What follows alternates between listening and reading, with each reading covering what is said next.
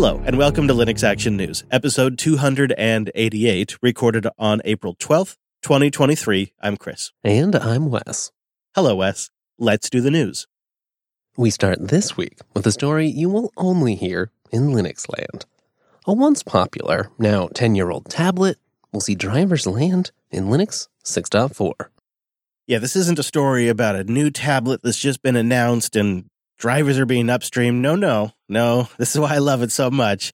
This is a story that's so unique to just the Linux ecosystem. Years and years after Google and the vendor abandoned all of these users, left all these devices to go in the e-waste pile, Linux is coming in with some solid support. Now, it just took 300 lines of code for the Novatec I2C touchscreen controller to get working under Linux. And that controller is used in multiple different tablet models, but probably most noteworthy is the Acer Iconia 17B1 750, which actually sold a fair amount.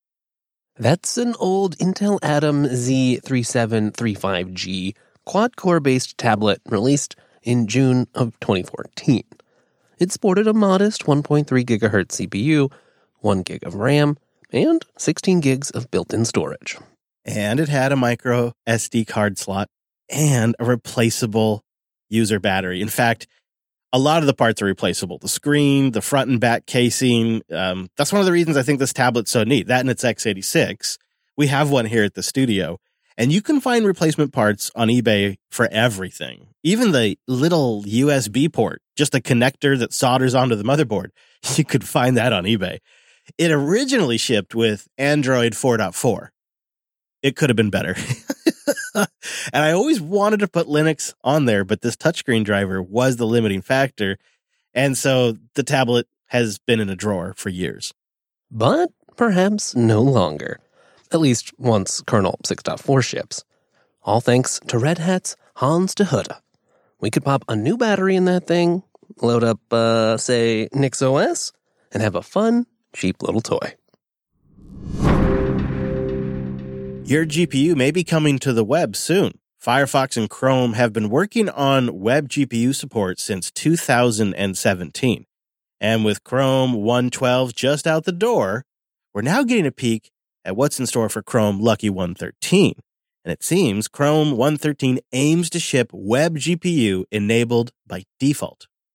Web GPU is a next-generation graphics API for the web that provides high-performance 3D graphics right in the browser.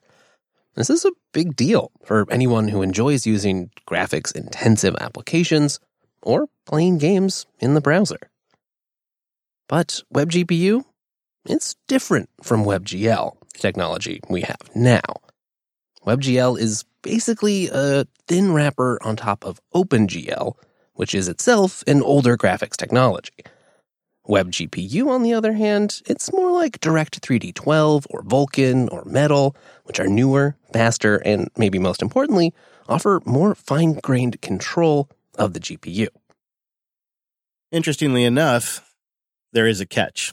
It's only going to be available initially on Chrome OS, Mac OS, and Windows. Google has said they plan to roll out support for Linux later this year. As we record, we're not even yet positive that Firefox will ship WebGPU support by default. But you can try WebGPU in Firefox Nightly right now by changing some preferences in About Config.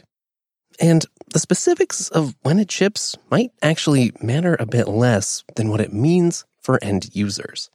Because from a high level, adopting WebGPU by the major browsers, it's going to provide several benefits, including improved graphics performance, of course, but also reduced power consumption and perhaps enabling whole new types of web applications.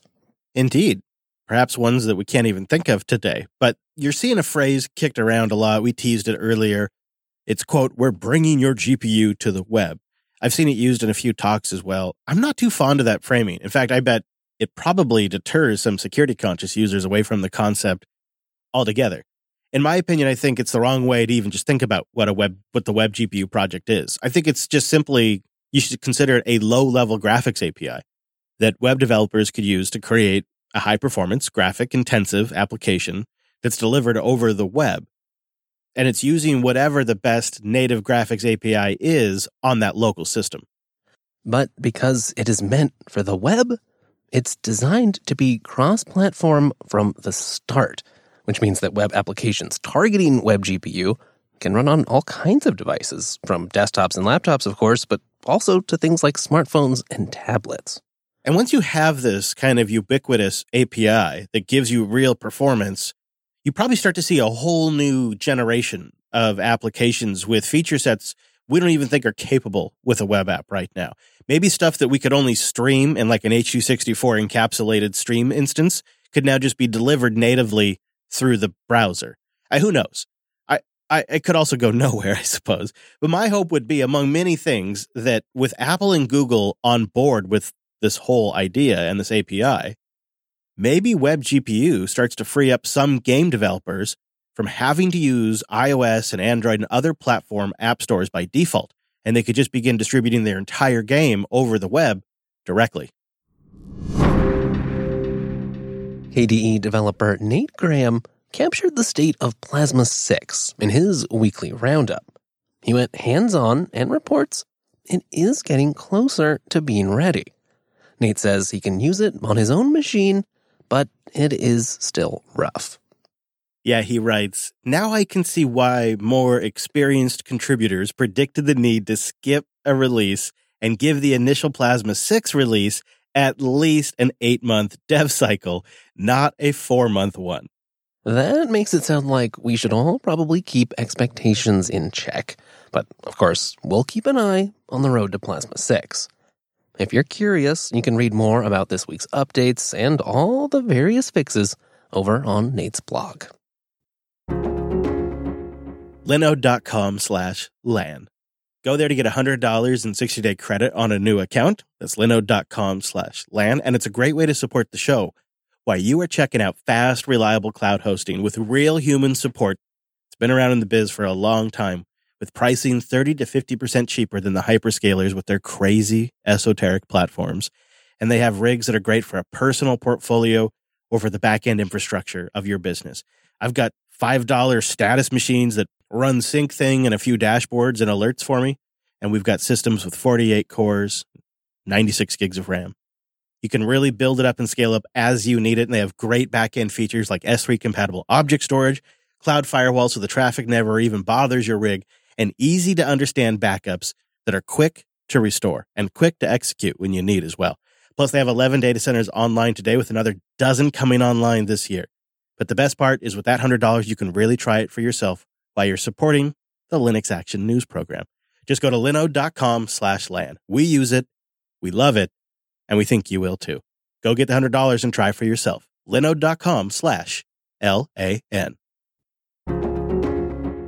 And thanks to Collide. Collide.com/LAN. Collide can help Okta users achieve 100% fleet compliance. If a device isn't compliant, the user can't log into your cloud applications until they've fixed the problem. The moment Collide's agent detects a problem, it alerts the user and gives them instructions to fix it. If they don't fix the problem within a set time, they're blocked. It's that simple. Collide's solution ensures device compliance as part of authentication, which reduces support tickets and IT frustration while ensuring 100% compliance. Learn more or book a demo at collide.com/LAN. To round out this week's episode, we're looking ahead to some great things that will be landing in Linux soon. And we're going to start with some Rust goodness. Patches were sent out in the last few days by Daniel Almeida of Collabora, bringing some of the first Rust infrastructure to the Video for Linux 2 framework, also known as V4L2. Starting with a prototype VirtIO camera driver. Interesting, a Rust camera driver. Now, this is very early days. The project may not even decide to go with this stuff. These are patches that are not even meant to be merged. They're really just for testing and getting feedback and getting everyone talking about this. If they want to see Rust land in the V4L2 project down the road. They got to start somewhere, and they got to start the conversation. But it could take quite a while for actual production Rust support and Rust camera drivers to ship.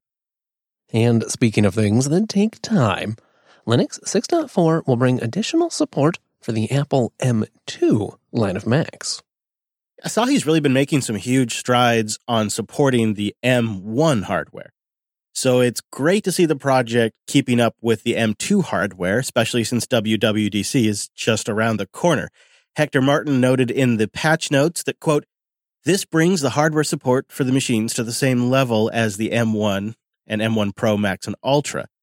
He goes on to say, "The Ethernet LAN device on the M2 Mac Mini is the only working PCI device. The WLAN and Bluetooth devices are powered off and they're controlled by the not yet supported SMC." Continuing, Hector writes, "The main missing hardware support to make these devices useful are the integrated USB 234 controller, keyboard and trackpad on the laptops, and SMC to power the PCI, WLAN, and Bluetooth devices on. The M2 Mac Mini currently has no working display output. Due to changes in the display pipeline, it is currently not possible to initialize the HDMI output in the bootloader." Kulong didn't listen. Good progress overall, but you might still be better off sticking with the M1 hardware and running downstream Asahi patches for a little bit longer.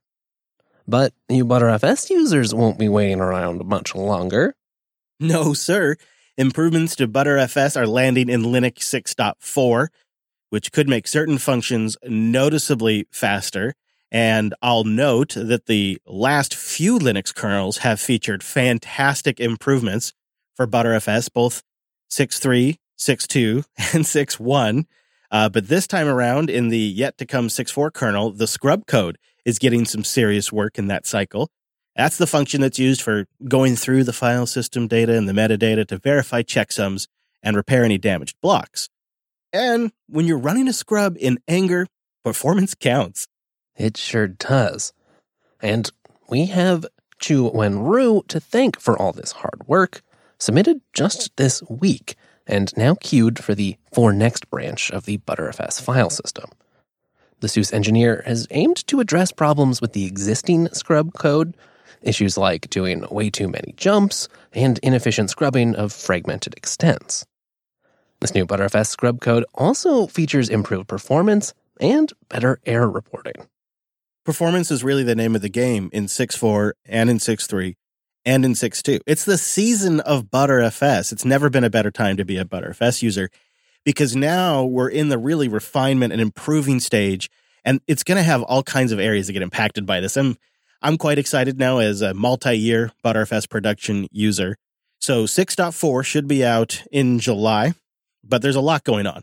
A lot more going in 6.4 too, so we'll keep an eye on that and all the wonderful things that are landing and everything else going on in the world of Linux and open source in every single week's episode. So don't miss a single one. Go to linuxactionnews.com/subscribe for all the ways to get new episodes. And linuxactionnews.com/contact for ways to get in touch. If you're in the Pacific Northwest area, join us for our Olympia Linux Spring Meetup in the capital of Washington State, Saturday, April 29th at 1 p.m., right here in our hometown, Olympia, Washington. Go to meetup.com/Jupiter Broadcasting for details. And even if you can't make it, this show will be back next week with our take on the latest Linux and open source news. Thanks for joining us, and that's all the news for this week.